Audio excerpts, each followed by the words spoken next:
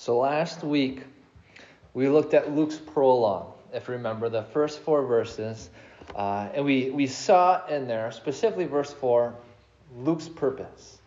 And if you remember, it was so that Theophilus, as well as those who are reading it, such as us, may have certainty in what Theophilus has been taught, or in our faith in the gospel of Jesus Christ, so we may have certainty. Last week, we also talked about how it's important for us to know what we believe, why we believe it, and be able to communicate it effectively. And then we heard, kind of took a look in the mirror and listened to some harsher criticism or some constructive criticism in the fact of modern American Christianity being okay with and accepting ignorance and possibly some mediocrity when it comes to this, when it comes to knowing what we believe, why we believe it, and being able to communicate it effectively. This passage today, which I'm pretty excited to get into, picks this up. Luke picks up this theme of being certain. And it answers the question, how can we be certain?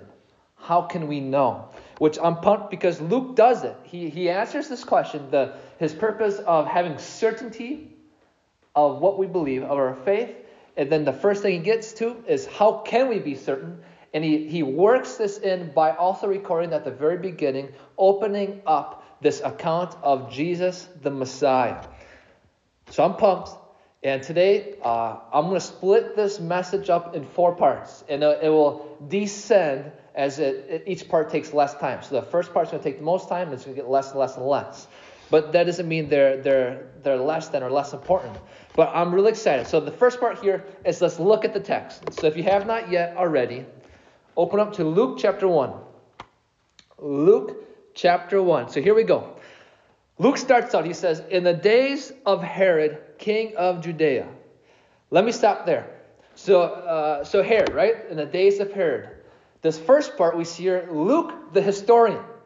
If you remember back in the prologue, Luke says he's been following these things for some time. He's been compiling sources, different eyewitness accounts. And he's telling us that this is happening during the days of Herod. And we will see this throughout the gospel.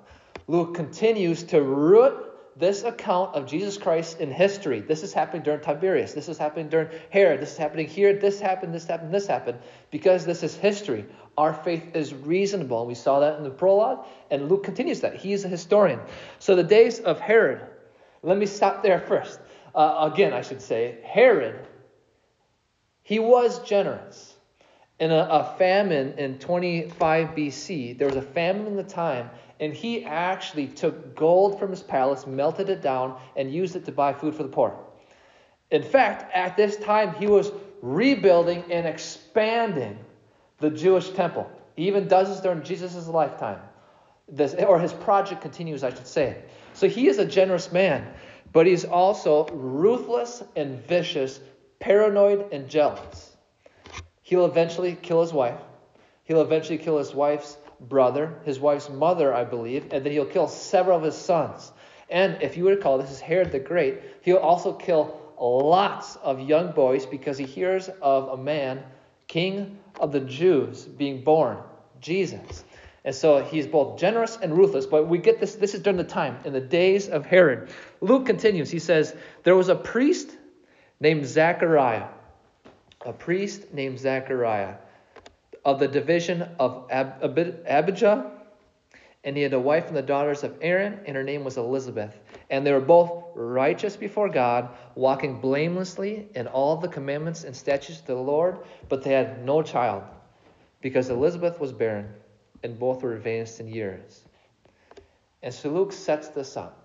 He sets up this setting, talking about Zechariah and Elizabeth. Zechariah, that very name, means remembered by Yahweh. And we'll see that through this account. Remembered by Yahweh. Remember that. We get here his profession. He's a priest, and so he works at the temple, which we see is the setting of this account. Keep in mind here, and this will play into what happens here, at this time, there's about 18,000 priests. 18,000. So there's a ton of priests, and they divide it up. As you see here, there's actually 24 divisions, and Zechariah, he is in the division of Abijah. I know, I keep on saying that weird. Abijah was the least prestigious. So you've got Zechariah in the least prestigious subdivision of priests. And because of these subdivisions, and there's so many, 2 times a year for about a week, they will serve at the temple. It's their rotation. It's their time. And we see this happen here with Zechariah. But a little more information about Zechariah Luke gives us. He says that he and his wife Elizabeth are righteous before God. He's righteous before God. And the only way you can be righteous is through faith in Christ. And just as Abraham, Genesis 15:6, that he believed God, it was counted to him as righteousness, so too Zechariah and Elizabeth believed and trusted in the promise of the coming Messiah, and that is why they're righteous. But it doesn't just end there. Their righteousness, their faith is lived out, as you see in obedience, as it says, walking blamelessly in the commandments. But then we see the conflict within this account is that they're childless. They don't have any kids. They're barren. And in that time, in Jewish culture, being barren, not having kids, was seen as a divine judgment, as almost a curse. But Luke purposely shows that that is not the case here, because he says that they're righteous in God's eyes, that they walk blamelessly. And so he makes a point of saying that is not why they're barren. It's not a divine judgment because they're righteous before God. So it's clear it's a physical issue they have. What's interesting, as I was looking into just this idea of being barren, there's a lot of couples in our biblical history who are barren. Abraham and Sarah, Isaac and Rebekah, Jacob and Rachel, Samson's mom, Samuel's mom, Hannah. They were all barren. They all didn't have kids. They were struggling with them. I thought it was very interesting that all 3 patriarchs, Abraham, Isaac, Jacob, all 3 of them, their wife was barren. And that's ironic because the whole promise was there could be a descendants, a crazy amount of descendants, and they were barren, they were childless, until God stepped in. But we see here with Zechariah and Elizabeth, they're righteous before God, but they had no kids. She was barren. And then it adds as almost that's not enough, like an added dagger, and she was advanced in years. She was old. She was past the time of conception. And so there's kind of the setting we get. Zechariah, a priest, and Elizabeth. They're old, they're childless, but they're righteous before God. And there's the setting, and then we continue.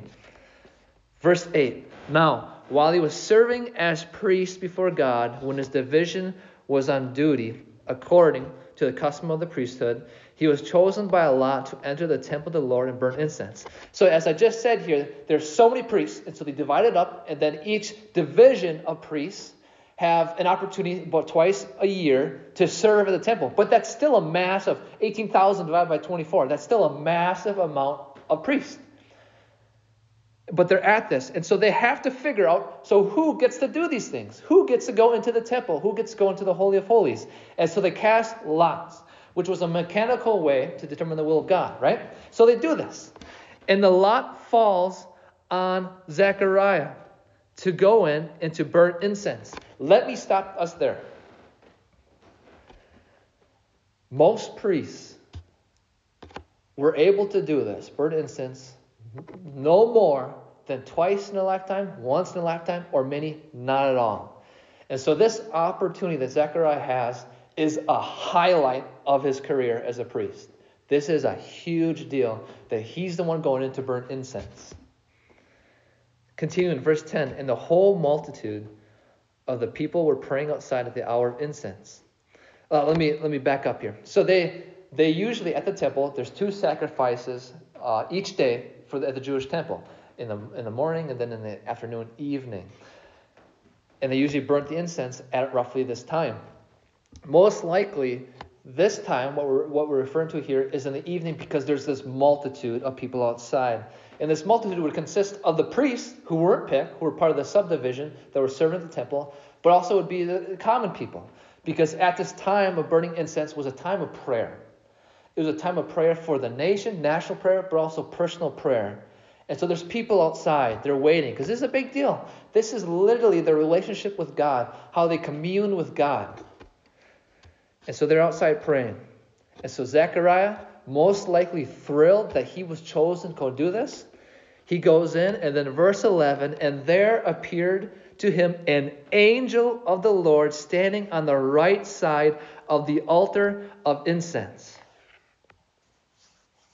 Okay, let me back up.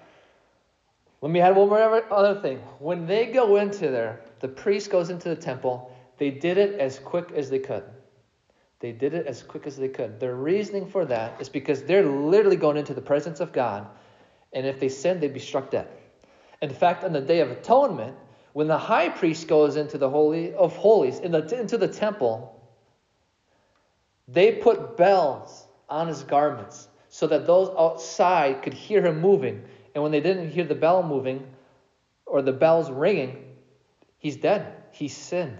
And so this is how serious it is. And so they did it very quick. Now, let's jump into this. So an angel appears. An angel appears it says specifically to the right, on the right side of the altar of incense. And this is interesting. This is not a vision. This is physical. A physical angel was there. In this incense, it's a physical symbol of prayer to God. And that's why at this time of burning incense, a lot of people prayed outside. But on the side of the altar of incense, the angel appeared as an answer to prayer. This angel appearing is not expected on two levels. Number one, who expects an angel to appear? That's number one, that this is completely unexpected. Remember, this is the highlight of Zechariah's career. He goes in, this is big enough a deal already, and then an angel appears. Number two, and this is huge, it has been, at that point in history, 400 years since God had spoken to his people. 400 years. The last time God spoke was to the prophet Malachi. This is the first time in 400 years. And God speaks. We even haven't been a nation, the U.S., for 400 years. And it's been 400 years. Yes, I am right now doing math quick to make sure that I was right in saying that about the U.S. But it's been 400 years, and an angel speaks the first time. And we read how Zechariah responds. He says, and Zechariah was troubled when he saw him, and fear fell upon him. As was common whenever there was a heavenly body, like God appearing or an angel appearing. As we saw, as we looked at the resurrection, when the angels appeared, they were frightened. The guards, they were terrified, and they were knocked unconscious. And so Zechariah is in great anxiety because he sees this angel. But let's see. So this angel speaks. Verse 13, but the angel said to him, do not be afraid. Do not be afraid, Zechariah, for your prayer has been heard, and your wife Elizabeth will bear you a son, and you shall call his name John. And you will have joy and gladness, and many will rejoice at his birth, for he will be great before the Lord, and he must not drink wine or strong drink, and he will be filled with the Holy Spirit even from his mother's womb. And he will turn many of the children of Israel to the Lord their God, and he will go before him in the spirit and power of Elijah, to turn the hearts of the fathers to the children, and the disobedient to the wisdom of the just, to make ready for the Lord's people, to make ready for the Lord a people prepared. Let me break this down. So the angel appears. Zechariah is terrified, as we would all be. And the first thing the angel says is, do not be afraid. This being the most frequent command in all of Scripture, do not be afraid. He's bringing good news. He is bringing good news. He says, your prayer has been answered. And let's pause there for a second. They're advanced in years. Hope's already gone. Hope is gone. So most likely this prayer was an old prayer, maybe years ago. A prayer that they may have thought that God didn't listen or didn't hear, or he just didn't care. But yet God somehow filed it away. God hears it, he cares, and he's answering. God is answering their prayer. So the angel tells them, your prayer has been answered. How your wife Elizabeth will bear you a son, and you shall call his name John. John, meaning Yahweh is gracious. Yahweh is gracious. And how gracious is he? This couple who are old, who they thought hope was dead, God hears their prayer from years ago, possibly, and answers with a son. And listen, and the rest of this is what they describe of John, which the big picture, he is setting up the front runner for the Messiah. Their personal good news of a son sets up national good news of the Messiah, the one coming before the Messiah. So let's break this down. Here we go. He says, you guys will be there'll be joy, gladness. Yep, you personally, but many will rejoice at his birth. Why? Angel tells us. He'll be great before the Lord. And this is an Old Testament way to say that he's going to have a specific and important plan, and God's plan, and God's kingdom in a special way. Goes on. He says, and he must not drink wine or strong drink. And that might be like, okay, that doesn't really mean much to me. This is what it means. It's one of three requirements for the Nazirite vow. And that might sound familiar to you, the Nazirite vow, because I believe Samson took the Nazirite vow and Samuel had the Nazirite vow. You think of the Old Testament. The three conditions was not cutting your hair, not drinking strong wine, and then not touching a dead carcass. This is from Numbers 6. So it's a special vow. But what we see here when the angel says this, it's a specific allusion to Samuel. Because Samuel was in the same boat. His mom was barren until God answered the prayer. And then Samuel had the Nazirite vow. This is an allusion to Samuel. Samuel was Israel's first prophet. Now you have John, same thing. He's not supposed to have strong drink or wine. And he has a mom that was barren before God stepped in. John is going to be a great prophet, just like Samuel. And then, if that was not enough, the angel continues. He will be filled with the Holy Spirit even from his mother's womb. And filled with the Holy Spirit, affirming God's power and giftedness. And remember, it's been 400 years since God had spoken, that God has done a work, a very visible, manifested work amongst people. 400 years, and now they hear that John. Zechariah sees an angel, the angel says, your son John is going to be full of the Holy Spirit, even from the womb. And you hear God's initiation. It's God who's doing this. And you hear allusion, you might have heard this, from Jeremiah. When Jeremiah writes in chapter 1, now the word of the Lord came to me saying, before I formed you in the womb, I knew you. And before you were born, I consecrated you. I appointed you a prophet to the nations. Again, proclaiming, this son of yours, John, is going to be quite the prophet. He's going to be a great man, a great prophet. He alludes to Samuel. He alludes to Jeremiah. Then he says what he's going to do. He'll be filled with the Holy Spirit, even from his mother's womb. Verse 16, and he will turn many of the children of Israel to the Lord their God. And what do we hear in there? Turn. Same thing we're referring to as repentance, turning. And what was John's main theme of his message? Repent. Repent, for the kingdom of God is at hand. It is near. And then the angel says this, and he will go before him in the spirit and power of Elijah. I want to make a couple points here. Number one, this is clearly referring to prophecy. If you have your Bible, open up to Malachi chapter 5. If not, you can just listen to me. Malachi chapter 5, it's the last book in the Old Testament. Chapter 5, verse 5 says this, behold, I will send you Elijah the prophet before the great and awesome day of the Lord comes. And he will turn the hearts of fathers to their children and the hearts of children to their fathers, lest I come and strike the land with a decree of utter destruction. So Elijah was supposed to come before the Messiah, the prophet Elijah. And it's clear, and Jesus emphasizes this, that John is that Elijah. He's coming in the spirit and power of Elijah. This is John, the front runner. Yes, it's awesome who John is, but it's even more that John means the Messiah is coming. He's the front runner, and here comes the Messiah. So there's excitement. And this is the second point I want to say about this. It's interesting that he says in the spirit and power of Elijah. Because Elijah, the power of Elijah, we know he did many miracles. It's recorded that he done a lot of miracles. A lot of the most, the big ones we hear about, like the fire came down on Mount Carmel, that was Elijah. And so there's many miracles.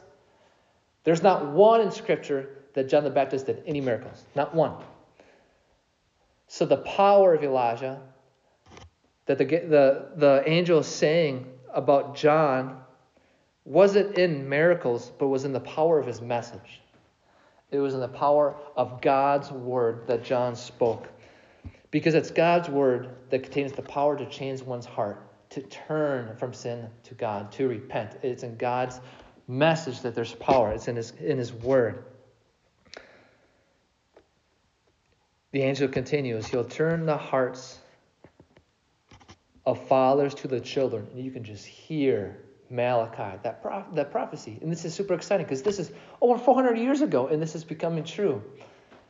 And you hear the allusion to Malachi. He will turn the hearts of the fathers to the children, and they'll disobedient to the wisdom of the just. And there's the sense of salvation, this hope. And he ends it with, to make ready for the Lord a people prepared.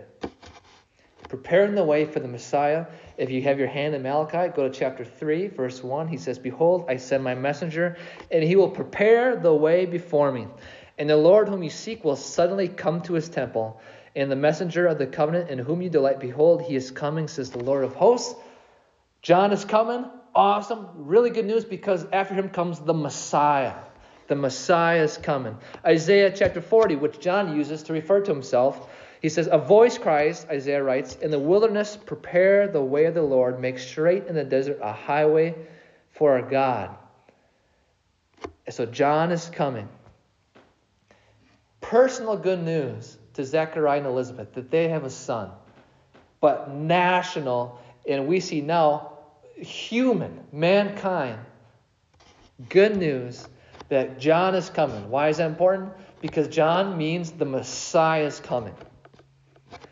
And so this is incredibly good news. How does Zechariah respond? Verse 18. And Zechariah said to the angel, how shall I know this? For I'm an old man, and my wife is advanced in years. How shall I know this? Zechariah says. And honestly, at first glance, this question sounds pretty innocent compared to how Mary questions the same angel just later in the chapter. But God knows the heart, and God responds a lot different to Mary as he does to Zechariah. Because we know that God knows the heart. He knows the motive, what's behind this. As Matthew Henry writes, this was not a humble petition for the confirming of his faith, but a peevish objection against what was said to him as altogether incredible, as if he should say, I can never be made to believe this. There was doubt behind Zechariah's question. I'm old. My wife is old. He could only look at the obstacles. He didn't think about God, that with God all things are possible. And that is the question. How shall I know this? How can I be certain? And so Luke says, he writes for the purpose that you can be certain of what you've been taught. You can be certain of your faith, of the gospel, the account of Christ. I write so you can be certain. And then we see, while he's opening up the account of Jesus, we have this question, that question of, well, how can I be certain? And Zechariah mouths this to the angel. And so the angel's response, which is what we're going to look at here, and we'll sit on that the last of the message, is the same response to you and me. Verse 19. And the angel answered him, I am Gabriel. I stand in the presence of God, and I was sent to speak to you and to bring you this good news. And behold, you will be silent and unable to speak until the day that these things take place, because you did not believe my words, which will be fulfilled in their time. So Gabriel's answer to Zechariah, I stand in the presence of God.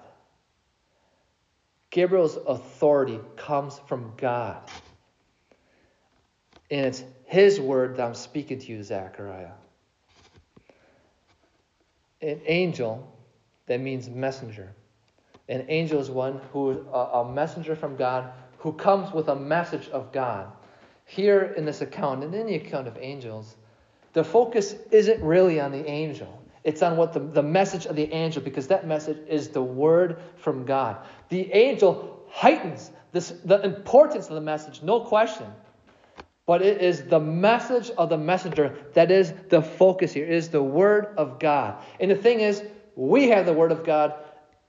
We have the word of God in our Bibles. We open our Bible, there's the word of God. We don't need an angel. In fact, if you remember in Galatians, at the very beginning of our study in Galatians, Paul says, even if an angel comes and says something different than what we have in God's word, let him be damned. Let him be cursed. And so we see that it is the message of God that's important here. And so Gabriel, so Zechariah says, well, how can I know, Gabriel? I'm old. My wife is old. How can I know? And Gabriel basically says, I just told you, Zechariah. I just told you. The very living God says this. That is why you can know, because God has spoken it. So how can we be certain of our faith? Because God has spoken it. Then we see Gabriel. He institutes kind of the short-term discipline that Zechariah will be unable to speak. Zechariah did not believe God's word, therefore he won't be able to speak a word.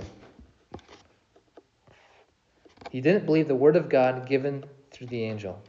And it's in the short-term discipline, as we'll see, I think, in chapter 2, Zechariah will come to learn to trust and believe God's word. And look at how it ends here. He says, yep, you did not believe my words, which will be fulfilled. Even despite your disbelief, Zechariah, these will be fulfilled. And then this account closes here, verse 21. And the people were waiting for Zechariah. And they were wondering at his delay in the temple. And that's why I mentioned in the beginning that they did this quick, because they didn't want to die. They didn't want to sin, even the smallest sin, and die. So they did this quick. And so the people started like, what is going on with Zechariah? Verse 22. And when he came out, he was unable to speak to them. Let me stop there again. It is customary, and rabbinic tradition says this, that when the priest comes out, he would proclaim the Aaronic blessing found in Numbers, where it says, like, may God's face shine upon you. That blessing, it was tradition that the priest would say this as he comes out of the temple.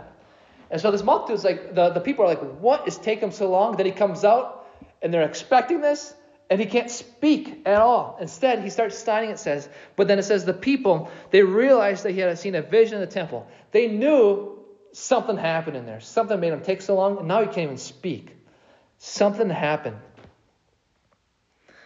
It says he kept making signs to them and remained mute. And then almost anticlimactic, verse 23. And when his time of service was ended, he went home. Let's close this. Verse 24. And after these days, his wife Elizabeth conceived. The fulfillment of God's word spoken through the messenger of the angel is becoming fulfilled. Elizabeth conceived, and for 5 months she kept herself hidden. Why did she do this? No idea. No idea why. And there's people say a lot of different reasons. Potentially, at a practical level, she may have hid herself because she may have told people, hey, I'm pregnant. This happened to my husband. There was an angel encounter. But who would really believe her? She's so advanced in years. She's past the time of conception. So most likely, possibly, she stayed hidden just until she started showing. So it's obvious that she's pregnant. Either way, but then she says this. She kept herself hidden. Verse 25 saying, thus the Lord has done for me in the days when he looked on me to take away my reproach among people. And there again shows once again the stigma that went with barrenness in the Jewish culture. This idea that was divine judgment. But now God has looked upon and he has answered. God's word being fulfilled even despite Zechariah's disbelief and doubt. God's word is certain. That's part 1 of the message.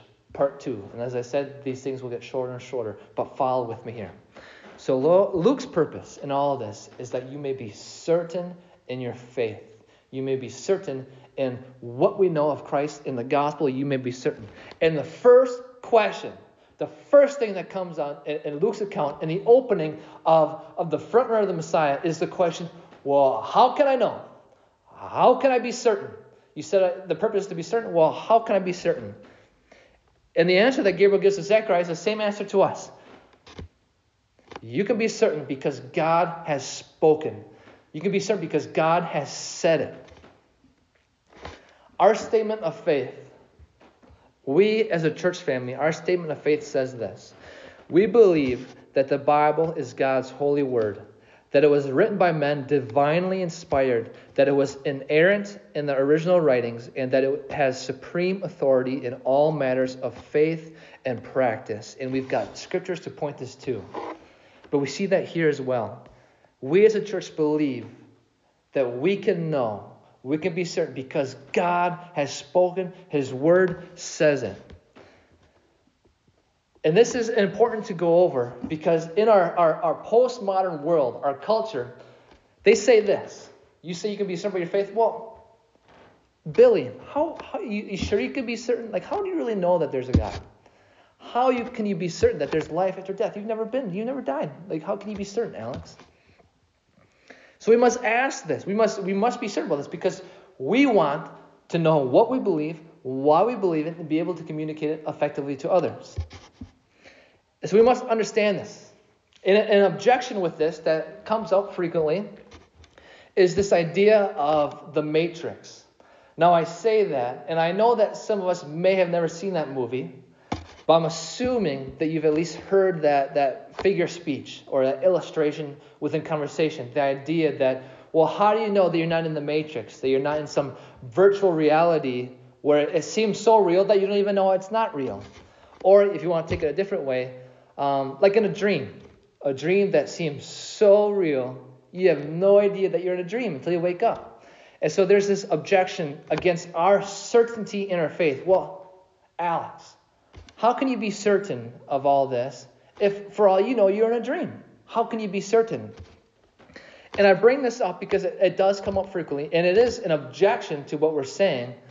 And we want to know and seek to know what we believe, why we believe it, and then be able to communicate that effectively. And here's my point in saying all this, and I'll show this, and please follow with me, because I think it's pretty glorious, because it's just showing us our faith is reasonable.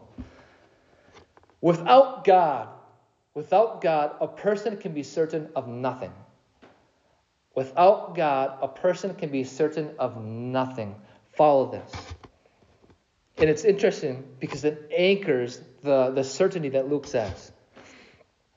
So with that objection in mind, that, hey, how do you know you're not in a dream? How do you know that you're not in the Matrix? How can you be certain? With that in mind, it follows that in order to be certain about anything, you must be certain about everything. You must know everything. Because if you know everything, then you would know for sure that you're not in a dream or the Matrix or whatever. It's an objection. It may seem funny to you, but this is really what comes out in a lot of people's heart. And it's important because we want to know what we believe, why we believe it, and then communicate it effectively. And so we can only be certain about anything if we know everything. Or, and see if you can follow this, or know, you know exactly where I'm going with this. Or if someone who knows everything has revealed the truth to you. And that is what we believe. That the one who knows everything, God, the living God, the Creator, King Jesus, who knows everything, revealed Himself and truth to us. And that is why we can be certain. So unlike our culture's worldview, who can't be certain about anything, we can be certain because the living God who knows everything has told us, has spoken the truth, and we can be certain because of it. So how can I be certain that there's a Creator? How can I be certain that after we die, we don't just simply cease living? How can I be certain? Because God has spoken. How can I know that when my believing family and friends die, how do I know I'll see them again? Because God's word tells me. How can I know that God will be with me and provide for our needs as we seek His kingdom? Because God's word says it. The very Word of God enables us to be certain of our faith. Now, follow with me. I'm getting excited. I'm rolling my sleeves, I should say. You might be saying, Alex, that sounds a little bit like circular reasoning, doesn't it? That you're trying to prove the certainty of God's Word by pointing to the fact that God's spoken it, which is claimed in the Word of God. Isn't that circular reasoning, Alex?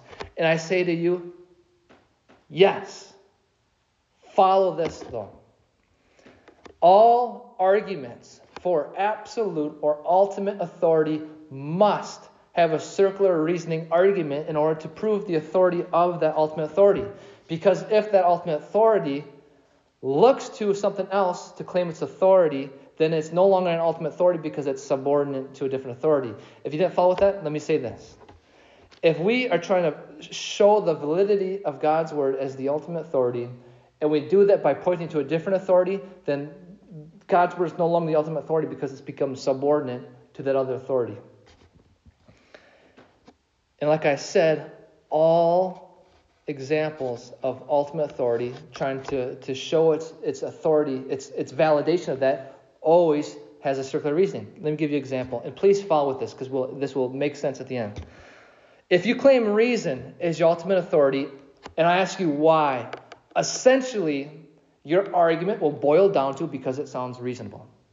If your ultimate authority is logic, and I ask you why, essentially your reasoning will boil down to because it's logically consistent. If your ultimate authority is what you sense, what you can sense through your senses, that's the ultimate authority, and I ask you why, you will ultimately have to boil it down to essentially defending it with, well, this is what I can sense, this is what I can know.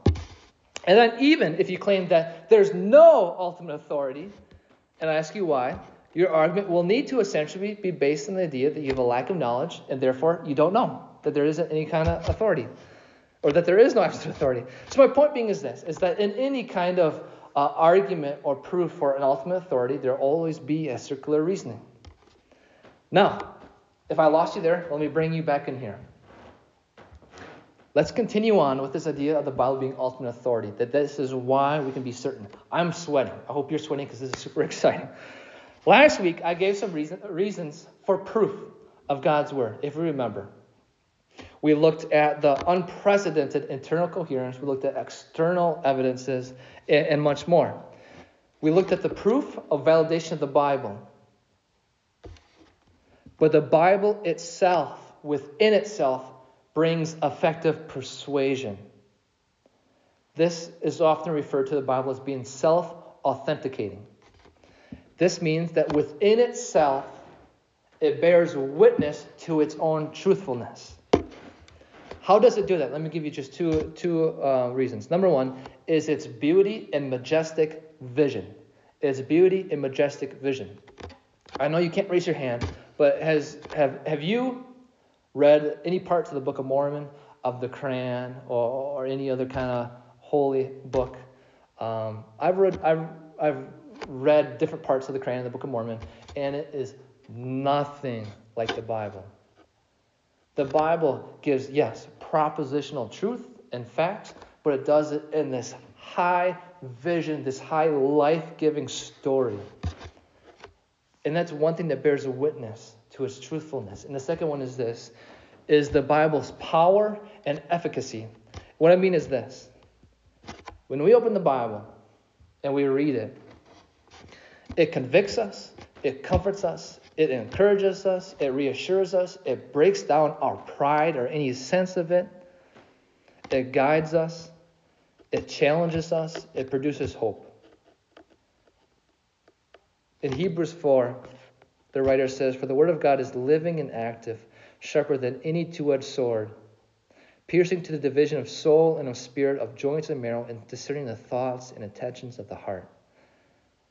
Isaiah writes, "For as the rain and the snow come down from heaven, and do not return there, but water the earth, making it bring forth and sprout, giving seed to the sower and bread to the eater, so shall my word be that goes out from my mouth. It shall not return to me empty, but it shall accomplish that which I purpose, and shall succeed in the thing for which I sent it." It is powerful. God's word works in us.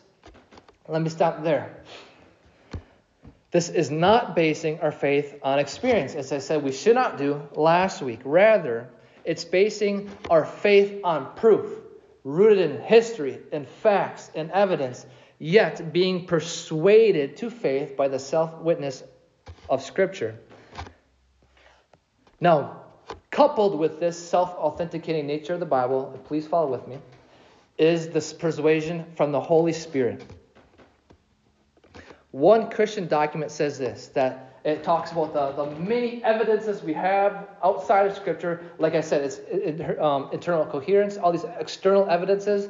And then it writes this, yet withstanding our full persuasion and assurance of the infallible truth and divine authority thereof is from the inward work of the Holy Spirit, bearing witness by and with the word in our hearts. It is the Holy Spirit that bears witness of the truthfulness of the Bible. And why is this important? Listen to this. One writer says this, human beings, and we can all agree with this, ask your wife if you disagree, or ask your husband, ask your parents. Human beings are adept at rejecting objective evidence when it does not conform to their prejudice, no matter how clear or compelling the evidence may be. Some people will not be persuaded by all the proof in the world because they are not truly open to the evidence. Listen to this quote from R.C. Sproul, the late R.C. Sproul. It's a little longer, but I think we definitely can understand this. He says this, my experience as an apologist and minister has shown me that the real reason most people reject Christianity is not for a lack of evidence. The proof from external sources regarding the truth of the biblical account is too overwhelming. No, the real issue is a moral one. The person not reconciled to God in Christ and living in disobedience does not want Scripture's claim that God has a full and final claim on his life to be true. He wants to get rid of the book as fast as he can. This is where the internal witness of the Spirit comes in. Only those whom the Holy Spirit has regenerated will submit to Scripture as his inherent and infallible word. The Holy Spirit does not give us a new argument for the truth of the Bible, but he confirms in our hearts the truth of Scripture as it is displayed in both the internal marks of Scripture and the external marks of Scripture. Objective proofs for the Bible are many and compelling, which we saw last week. But they cannot force people to believe against their wills. Sinners are only persuaded to receive the Bible as God's word as the Holy Spirit changes their hearts and assures them that they can trust and rely on what Scripture says. So what is that saying? Our faith is reasonable, as we said last week. It's built on evidence. It's built on history. There is proof. Our faith is reasonable. But on our own, we will not believe that. As Paul says, 1 Corinthians 2:14, the natural person does not accept the things of the Spirit of God, for they are folly to him, and he is not able to understand them because they are spiritually discerned. We won't. We're blinded by sin. We're blinded by Satan himself, it says in 1 Corinthians. Without an outside actor being the Holy Spirit, we will not believe it. There's proof. Our faith is reasonable, but we will not be persuaded unto faith unless the Holy Spirit works. Wayne Grudem writes, apart from the work of the Spirit of God, a person will not receive spiritual truths, and in particular will not receive or accept truth that the words of Scripture are in fact the words of God. So all that to say, in the second part, all of it to say, we can be certain of our faith because our Creator, the living God, has spoken. We cannot be certain without God because in order to be certain about anything, we have to be certain about everything, or we need to have received truth from the one who knows everything, which is exactly what we have. And we see that the self-witness of the Bible expresses and bears witness that it is truth, and then we are totally unable. There's proof, but we're unable to be persuaded to faith until the Holy Spirit works. Does the Bible stand up to any measure of authenticity? Yes. Far more than any other ancient work. Homer's Gilead, all these different things. Homer's Iliad, I should say, not Gilead, stands far above. It's also attested by its own self-authenticating nature and the Holy Spirit's persuasion. Now, part 3. What does that mean for you? If I lost you, let me bring you in right now. Hit that person next to you on the couch. Bring it in right here. What does this mean? We look at Zechariah, Elizabeth, the angel coming, John being spoken. Zechariah can't speak. And then Elizabeth conceiving. Then we looked at, you can't be certain without God speaking. What does this mean is this. The call is then to trust God's word. God's word is sufficient. 2 Timothy. All scripture is breathed out by God. Breathed out by God. And profitable for teaching, for reproof, for correction, and for training in righteousness, that the man of God may be complete, equipped for every good work. So how? How can you be certain that he will provide in the midst of a financial trouble? How can you be certain that he will comfort you in loneliness? How can you be certain that he will meet you in the depth of your shame? How can you be certain that there are only two genders? How can you be certain that there's male headship in marriage? How can you be certain how to raise your children? Because God has spoken in his word. That's how you can be certain. You encounter God when you open up his word. When you look at what God has revealed to the prophets, what God has embodied in Jesus Christ, and what he has entrusted to the apostle, and then written and recorded in the Bible. As Justin Peters says, if you want to hear God speak, open your Bible and read. If you want to hear God speak audibly, open your Bible and read your Bible out loud. Kind of snarky, but that's the fact. If you want to hear God speak, open your Bible, because that's literally the words breathed out by God. I encourage you to immerse yourself in God's word this week. If you want a stronger faith, go to God's word. Go to God's word, and as you dive into it, it'll dive into you. Romans 10:17. Faith comes from hearing, and hearing from the word of Christ. If you want to know God, go to where God has revealed himself, his word. If you want the Spirit to work, go to God's word, where the Spirit says he inspired and he works. So the summary here is that God's word is sufficient. We can be certain because God has spoken, and the call is to believe and trust God's word. And that brings us to part 4, which will be very quick, but is not insignificant whatsoever, is this. In the midst, and I want you to see this, in the very midst of this glorious, this national good news, this glorious news that the Messiah is coming, which is the pinnacle of human history. Jesus the Messiah is coming. In the midst of this, God hears a prayer from an old couple who's insignificant, from insignificant division of the priest. He hears this old prayer from years, maybe even decades ago. He hears it. He looks upon them and he answers. He heard the prayer of pain. He's involved in the lives of his children. Even in the midst of this glorious message, he hears this couple's pain. Zechariah and Elizabeth were old and they were hopeless. And they're beyond hope. They're old. We're past the point of having kids. Possibly, they didn't want hope because they're so used to the pain of disappointment. They don't want hope. But God hears it and he gives hope. He gives life in his son, but gives life to their life. So let me sum this all up, all 4 parts. Number 1 is this. Prophecies are fulfilled in John. He's the front runner of the Messiah. He is coming. It sets it up. Here comes Jesus, the Messiah. And this will set up us for next week, God willing. Then we see that we can know. Luke says, hey, I write so you can be certain of what you believe, of the faith, of Jesus Christ. How can we know? Which is mouthed by Zechariah in the beginning here. Gabriel answers, I just told you. God has spoken. That's why you can know. That's why you can be certain. And we cannot know anything unless we know everything, or we know someone who knows everything and has revealed himself to us. I said that very fast. Rewind it. It's recorded. God's word is sufficient. And in the midst of this mighty fulfillment, God hears a seemingly insignificant couple, an older couple, hears an old prayer that may have been from years ago. He hears it. He looks upon them and he answers them. God's word is powerful. The Holy Spirit uses it. Unleash it by reading it, listening to it, studying it, listening to someone teach it, thinking upon it, praying in it, and obeying it. Please, let's close today with prayer. Father, thank you, Lord, that you just don't tell us that we can be certain, but you tell us why, and that's because you have spoken. God, may we take the very Bible that a lot of us have in our hands right now in our living rooms or wherever we're at. Lord, God, help us to stand on this. Even when we don't feel it, when we don't have any kind of experience, we know that this is your word. The Bible itself self-authenticates itself, and the Holy Spirit works, and we trust that. This is your word. May we stand on it. Lord, may we go to work with the principles of your word. May we parent with the principles of your word. May we live with the principles of your word. Lord, thank you, God. Thank you so much, Lord. Give us humility as we listen to your word. Lord, we ask this all in your Son's name. Amen.